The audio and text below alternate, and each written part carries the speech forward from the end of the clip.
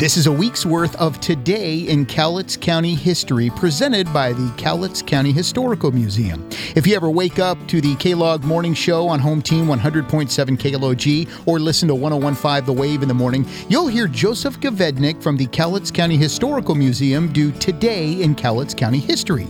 Every day, a different feature. Well, this is a full week's worth. Today in Cowlitz County History. And we'll start with Monday, May 3rd, next. I'm Scott Foister with RE/MAX Premier Group. If you've been thinking about selling your house on your own, call me first. I will get you top dollar for your home, from mobiles to mansions and everything in between. I'm Scott Foister with RE/MAX Premier Group, 360-560-8125, or find me on Facebook or Google me, Scott Foister.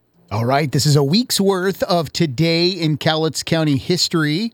Let's start with Monday, May 3rd. This is Today in Cowlitz County History. 75 years ago, Pacific Coast pulp and paper officials meeting in Portland have arranged for a study of the production of high-protein livestock feeds from wood sugars that are now largely wasted in pulp manufacturing.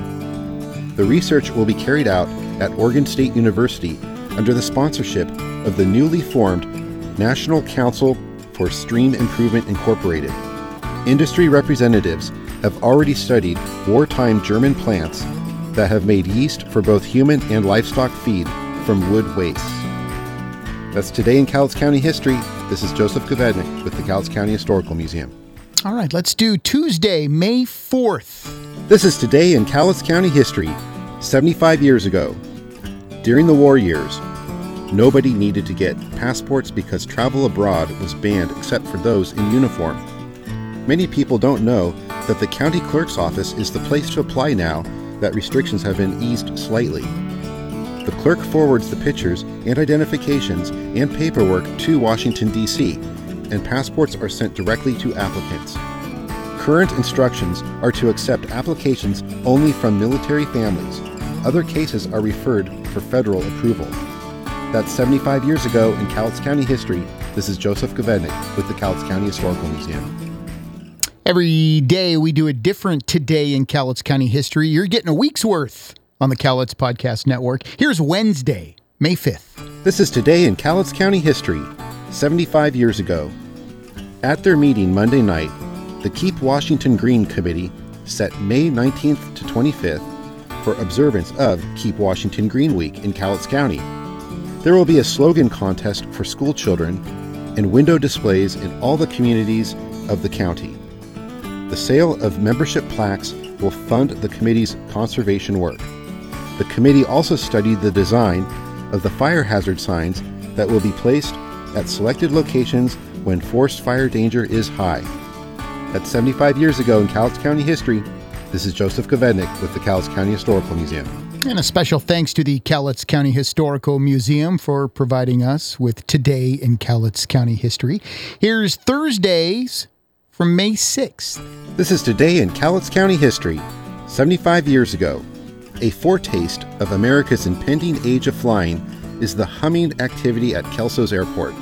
In addition to the two visiting groups of airmen who recently descended on our community, 16 planes based here are used for business or sport or instruction. A weather station in regular teletype communication with other such stations across the western U.S., and air-to-ground radio is ready 24/7 to assist pilots. An airport improvement bill waiting for President Truman's signature should help fund more expansion and improvement. That's 75 years ago in Cowlitz County History. This is Joseph Gavednik with the Cowlitz County Historical Museum. And finally, we'll end the week here with the Today in Cowlitz County History for Friday, May 7th. This is Today in Cowlitz County History. 75 years ago. With the arrest Thursday of 22-year-old Edwin Ward of Kelso and the apprehension of several juveniles, state police officers believe they have solved the holdup of the city cab driver. A number of burglaries and at least 5 recent car thefts at Longview and Castle Rock. One of the juveniles, a 15-year-old boy, was captured Monday night after a car chase from Vancouver to Woodland. A 14-year-old boy is held for his involvement in the armed robbery. That's 75 years ago in Cowlitz County History. This is Joseph Gavednik with the Cowlitz County Historical Museum. And you can catch them every morning at 6:20, 7:20, and 8:20 on Home Team 100.7 KLOG and 101.5 The Wave. It's Today in Cowlitz County History, presented by the Cowlitz County Historical Museum on the Cowlitz Podcast Network.